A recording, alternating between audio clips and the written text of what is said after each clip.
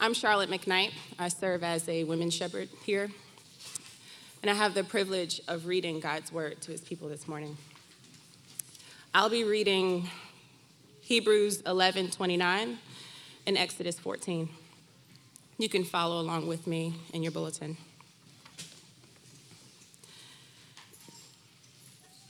Hebrews 11:29. By faith, the people crossed the Red Sea as on dry land, but the Egyptians, when they attempted to do the same, were drowned. Exodus 14. Then the Lord said to Moses, "Tell the people of Israel to turn back and encamp in front of Pi-hahiroth between Migdol and the sea, in front of Baal-zephon. You shall encamp facing it by the sea. For Pharaoh will say to the people of Israel, 'They are wandering in the land. The wilderness has shut them in. And I will harden the Pharaoh's heart, and he will pursue them. And I will get glory over Pharaoh and all his hosts, and the Egyptians shall know that I am the Lord.' And they did so. When the king of Egypt was told that the people had fled, the mind of Pharaoh and his servants had changed toward the people. And they said, 'What is this we have done, that we have let Israel go from serving us?'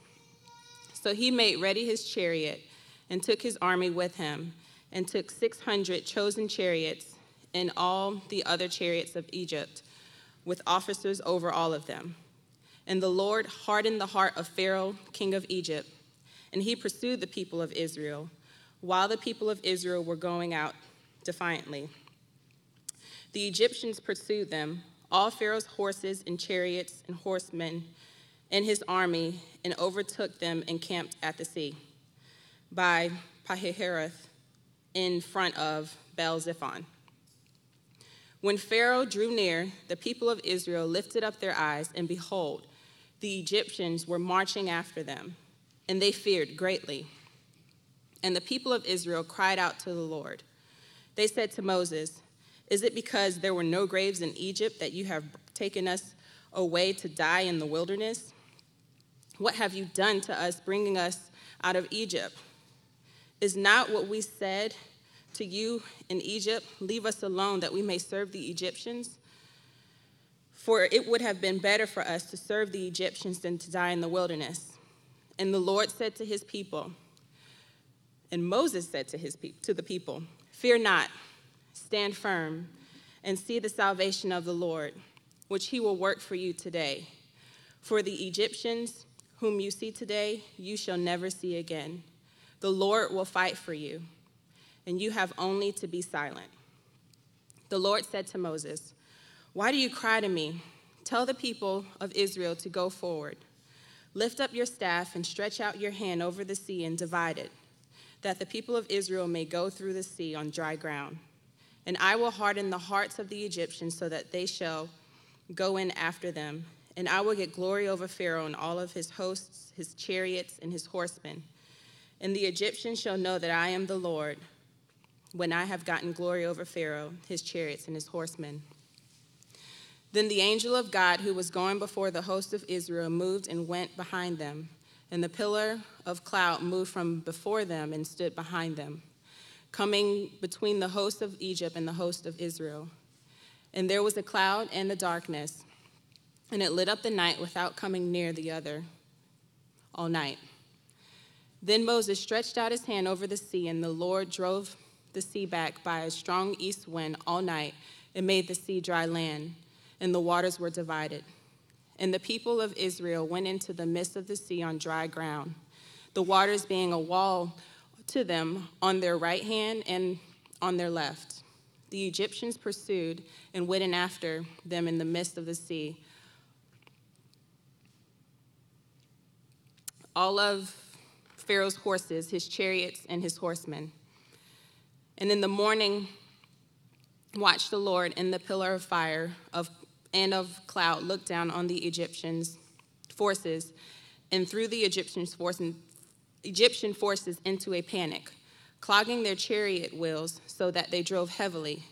And the Egyptians said, "Let us flee from before Israel, for the Lord fights for them against the Egyptians."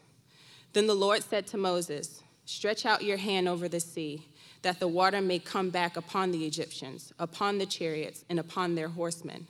So Moses stretched out his hand over the sea, and the sea returned to its normal course when the morning appeared. And as the Egyptians fled into it, the Lord threw the Egyptians into the midst of the sea. The water returned and covered the chariots and the horsemen and all the hosts of Pharaoh that had followed them into the sea. Not one of them remained. But the people of Israel walked on dry ground through the sea, the waters being a wall to them on their right hand and on their left. Thus the Lord saved Israel that day from the hand of the Egyptians. And Israel saw the Egyptians dead on the seashore. Israel saw the great power that the Lord used against the Egyptians. So the people feared the Lord, and they believed in the Lord and in his servant Moses. This is the word of the Lord. Thank you, Charlotte. Just to let you know, us who have the opportunity to preach, we don't do that to pain you, to be like, look, I'd rather have less time up there, so let's just pick a whole chapter out of the Bible for our scripture reader to read. It's important, folks, for you all to listen and hear, and as Charlotte was encouraging you, reading along to God's holy word. It is a privilege to be here this morning. I'm Conor Mooney, the Director of Family and Children here at Christ Central. And while the boss is away, I really enjoy being up here, and he will listen in and critique, but thankful for Pastor Howard having just a few more days of vacation as well as prepping for the new year, and so please pray for him, and I am really grateful to be up here. You also may be saying today, yeah, there's a lot of scripture reading, and really the 13th sermon on faith? Like, again? It's okay. You can say that kind of like, and yes, my sermon title is The 10-Mile Walk of Faith. Man, it's on faith. But trust me, as we trust one another, that you actually need to hear 13, 36, 300 times over how to have faith in God. Now, that's a simple, just concept, right? Faith in God. Got it. I've been walking, Connor, some of you are saying, for 20, 30, 40 years. Great. I do believe you still need to hear a refreshing word on not only God's word, but specifically this powerful story of Moses and God's people crossing the Red Sea. Now, it starts here, and what I'm going to tell you is, I don't think I have really incredibly profound things to say, but what I do think I have for you is an opportunity to really lay out for you what is going on here. Okay? We do, again, have the privilege as preachers to be in God's word. You can do it too, but hours upon hours upon hours in order to really, really grasp what's going on. And so I'm even going to go out on a limb. I'm not a very creative person.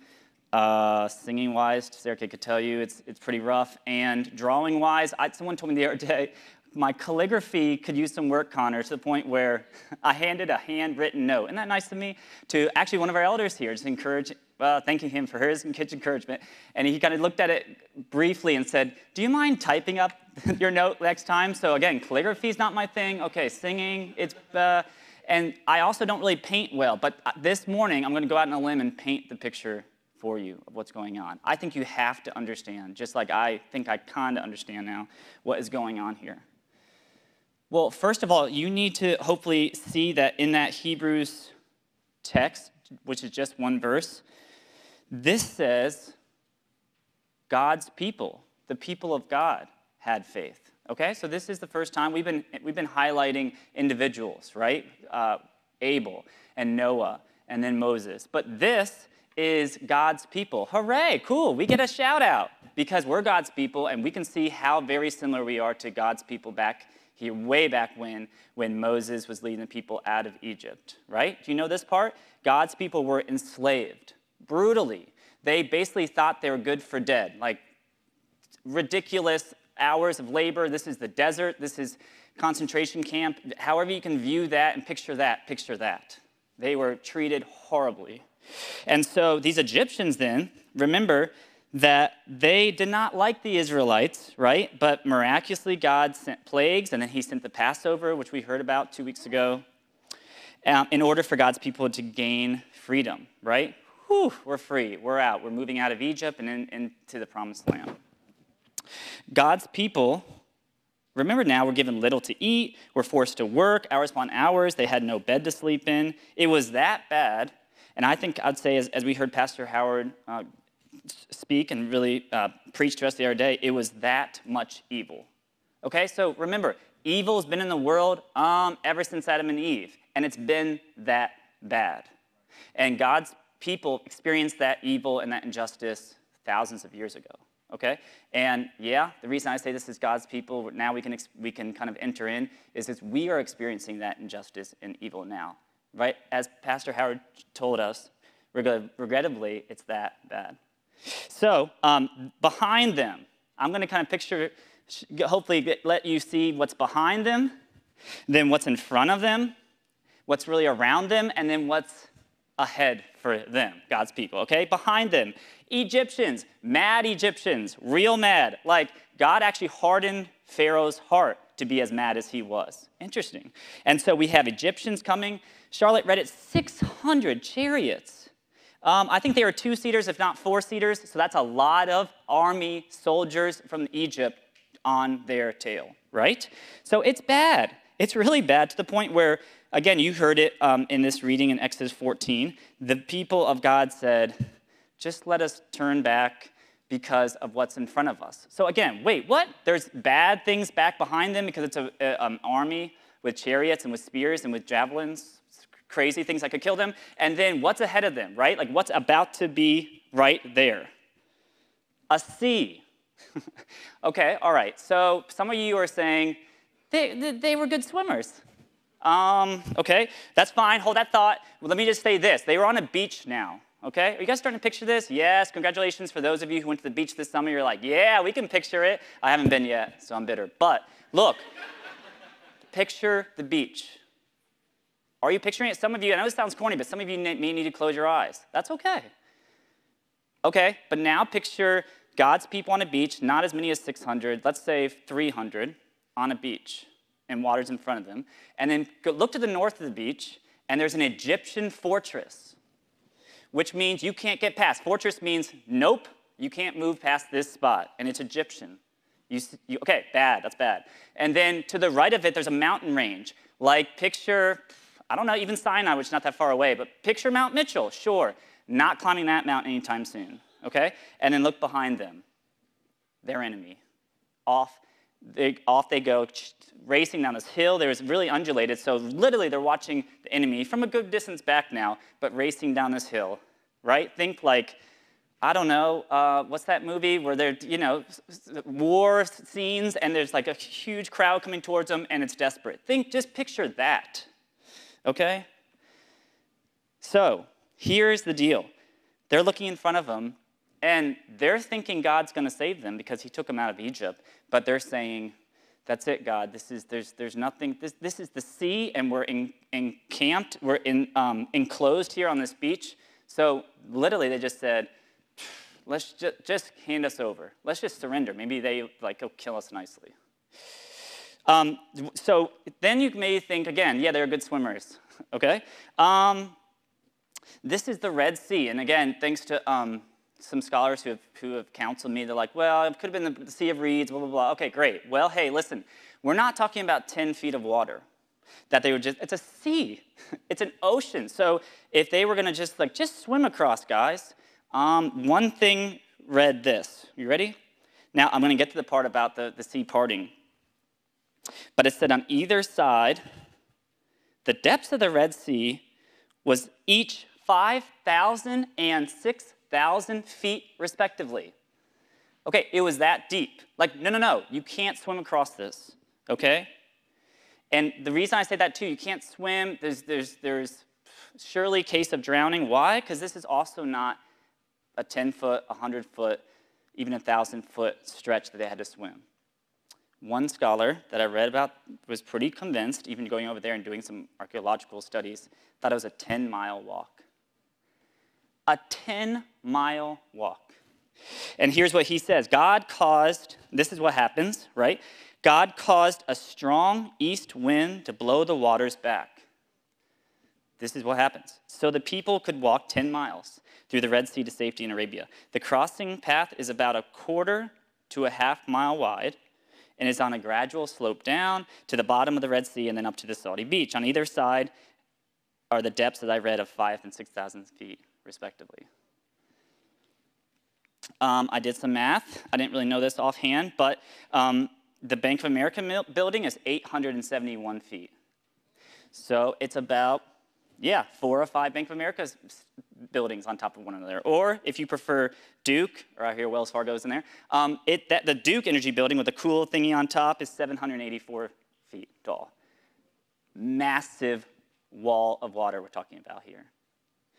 And so, terrifying, right? I mean, imagine this wall, multiple buildings high, that you're supposed to walk right into it. Now, conveniently, but definitely providentially, as I say, the angel of God was leading from the front, leading from the front, moves to the back. I call this an angelic love tap, because what it means is the angel went behind him and basically was like, no, you're not going back. This is God's plan for you. Move along. Tough love, call it. Thank you, angel, but they're actually almost essentially like eased into the water. But there's no water. Okay, so now we read and realize hindsight, also this. Are you picturing this? So, well, this is hard to picture, but picture the angel behind him, and then also picture a pillar of cloud that God sent. And then this pillar of cloud, massive and blocking all the sight in between, keeps the Egyptians at bay, right? So this cloud comes and forms that God sends in order for the Egyptians to be like, where'd they go? So they put on the brakes and now set the scene, okay?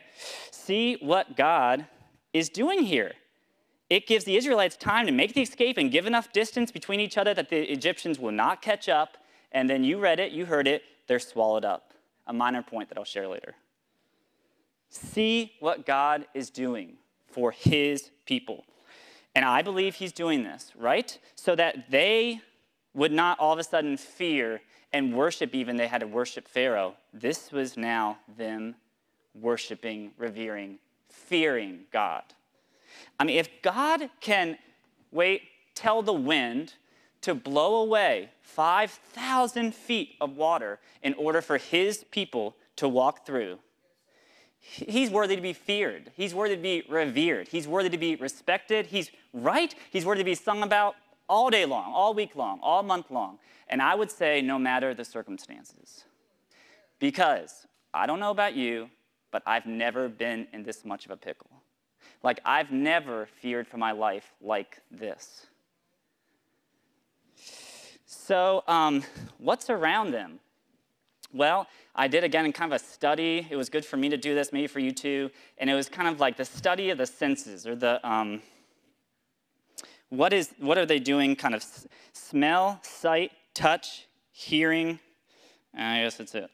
Like, what actually is going on here? Like, again, this is God's people. Let's try to put ourselves in God's people's sandals, as Pastor Charles says. Okay, ready? They smell seaweed, salt water, damp air, sweat on the brow. Yes, I think it's smellable. And especially on the young ones. Do you realize, are you picturing God's people being not only men, but women and children? Like, they were infants on their backs. Or maybe they had the cool cradle thing that we have now. Infants. Maybe some just born the other day.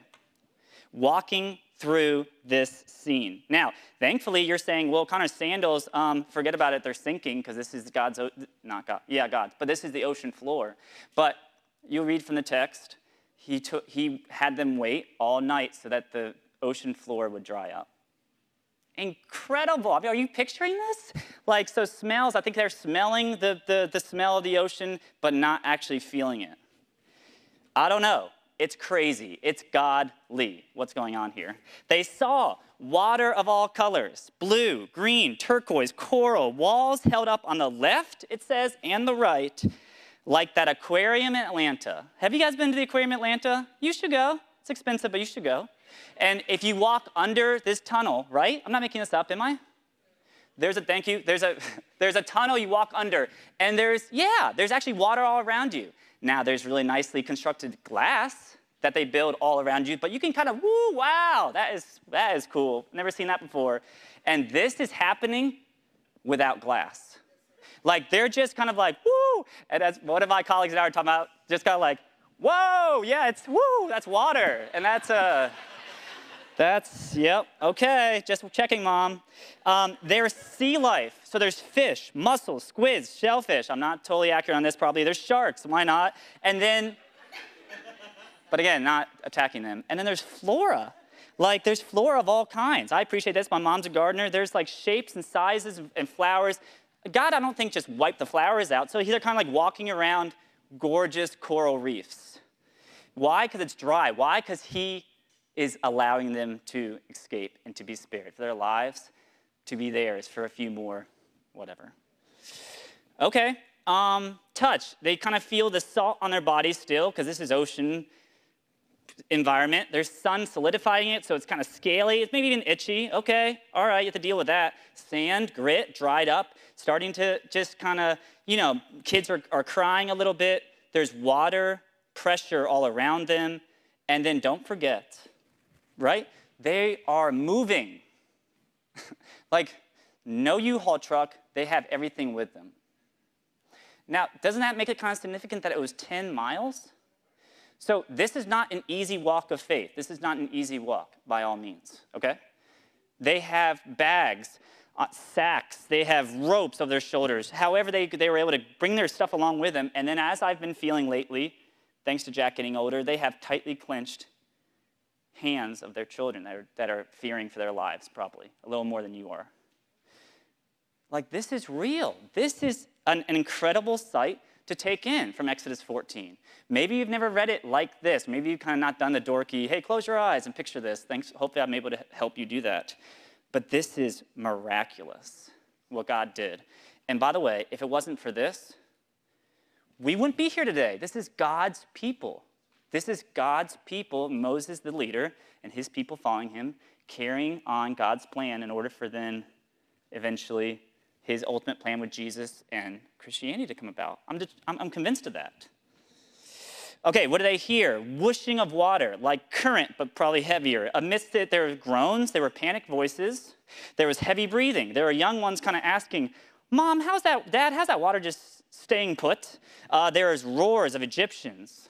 I think they heard the Egyptians, frankly. I think even though they were farther away and maybe the cloud was still there, they still kind of heard and felt that pressure from the Egyptians, hence maybe still walking forward. So there's stomping of horses' hooves. There was a rolling of chariot wheels. There was the cracking of whips. And then there's Moses. Don't forget about Moses, who I think at this point is screaming, keep going. You got to keep going. And don't look back. It's a scene. And as some of you guys may do, some of you younger ones, I know you're here today, and you know me. When you go to camp, I know you do like the trust fall. You know what I'm talking about? They might not do any more liability, but okay, you kind of stand there and you're like, just fall. Fall into your friend's arms. And it's called a trust fall. Well, this is a trust walk. Because again, there is thousands of feet of water on their left and on their right, and then a ferocious army back behind them. I want you all to picture 10 miles, okay? Again, I definitely am not calling you ignorant. I just think it's really helpful to picture this, okay? So you all know Christ Central well enough. It would be like walking from here to South Park Mall, but actually that's just 6 miles. It would be like walking from here to IKEA. Most of you been to IKEA? Well, that's 8 miles.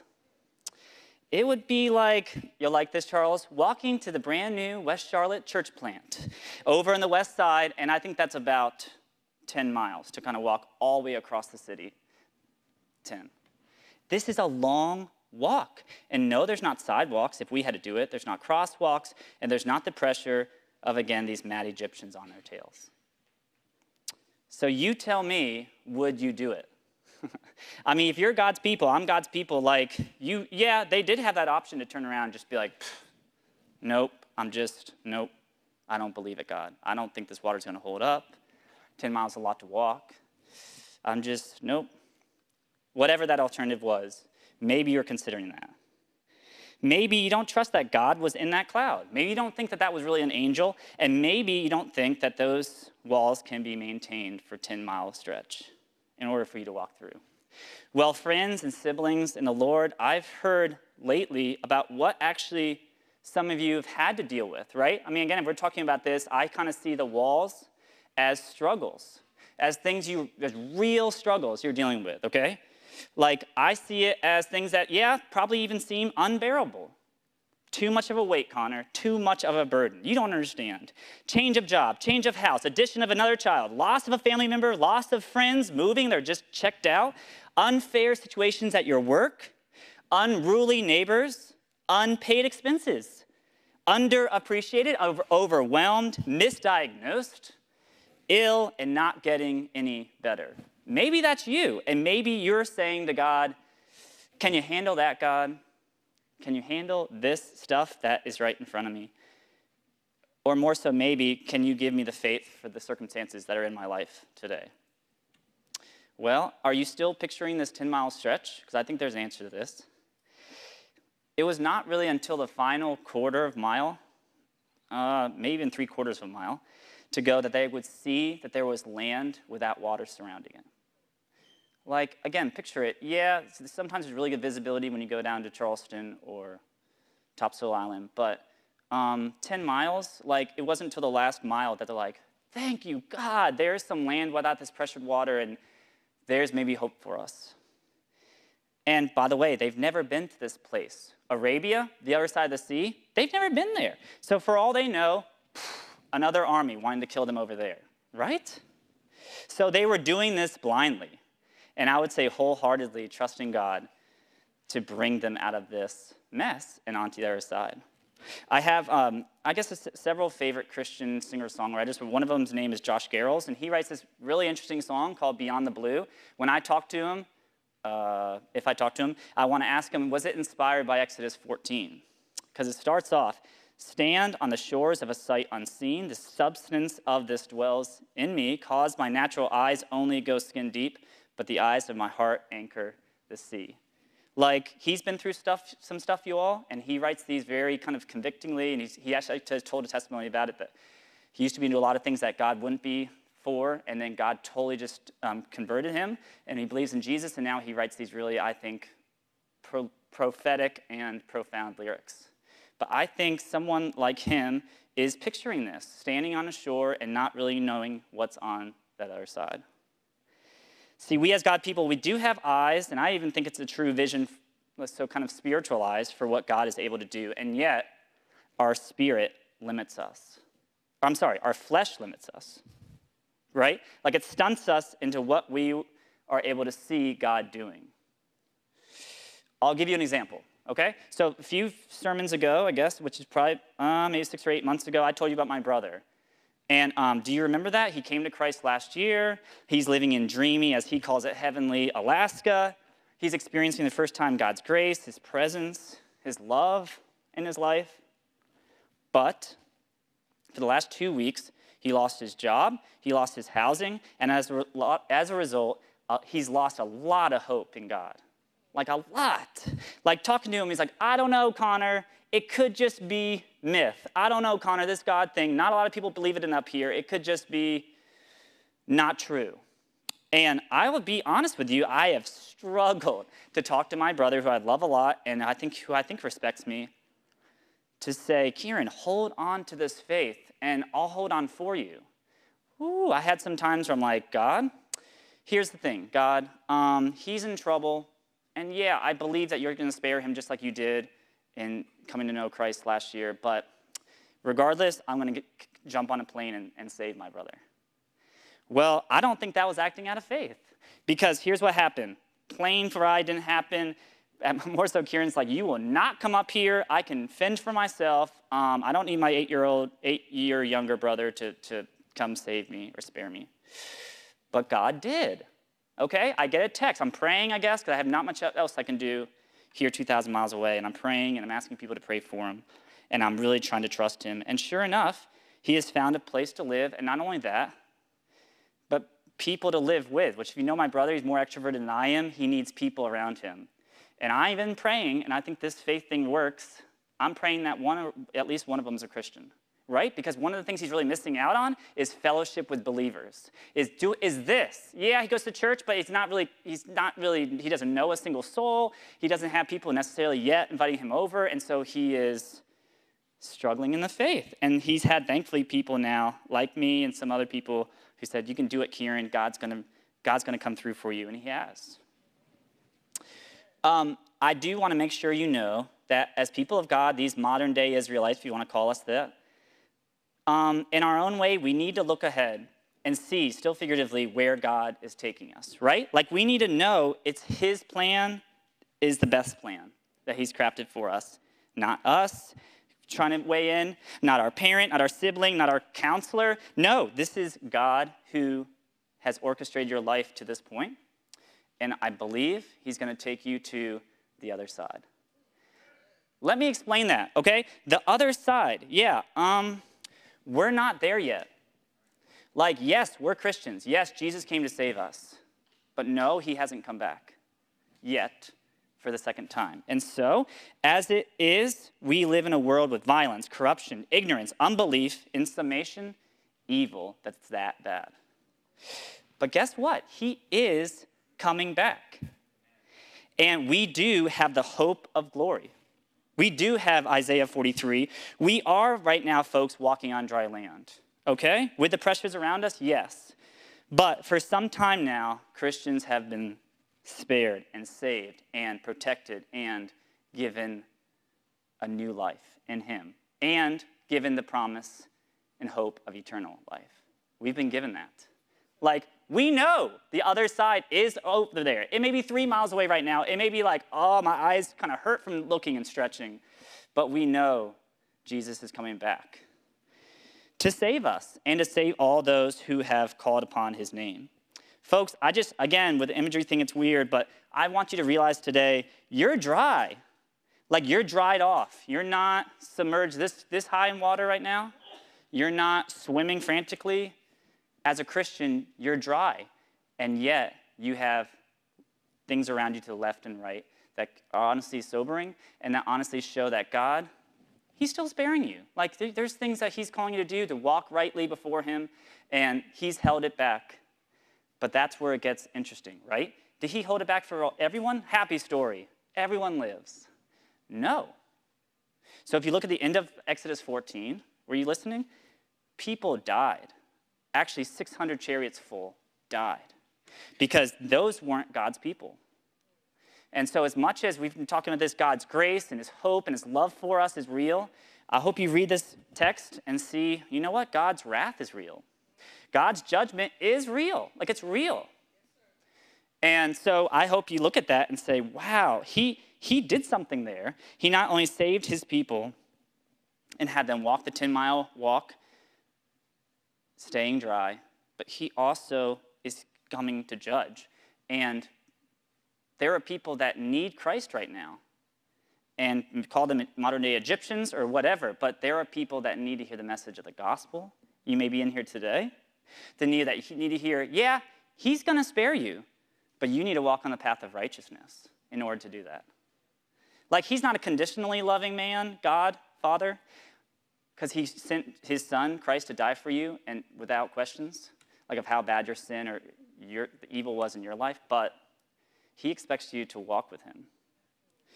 So that's my encouragement, but also my challenge to you today is, this faith thing, it is kind of hard to figure out. And it is challenging, God, and the times where I really don't want to put my foot forward in faith, he'll send an angel behind you, or maybe a pillar of cloud, and his people, most of all, I believe, here in the modern day context, to be like, just walk out. Like, it's going to be okay. And there are 5,000 to 6,000 foot waters around you, to the left and to your right. You'll be okay. I'm the Lord your God. I have called you by name. You are mine. Let's pray. God, thank you for your faithfulness to us. We thank you that even amidst undeserving your love and your protection and these natural walls, supernatural walls, God, that you've put up in front of, behind us and around us, to the left and to the right. We thank you that the coast is clear ahead, and you have provided through Jesus, your son, a way. I think, and I actually know that's why Jesus said to his disciples, I am the way, and I am the truth, and I am the life. God, I pray that we would expect great things from you, not because, again, we deserve it or now we're kind of in this perfectly right position, but because you're a big God and because you love showing yourself and showing your face and showing your power and your might and your love and your mercy to the people you created. So I pray that we would look for you, God, and have faith in you to do even greater things than these. Jesus told John. So thank you, God, that you are doing great things amidst us. May it be for your glory and your honor. In Christ's name I pray. Amen.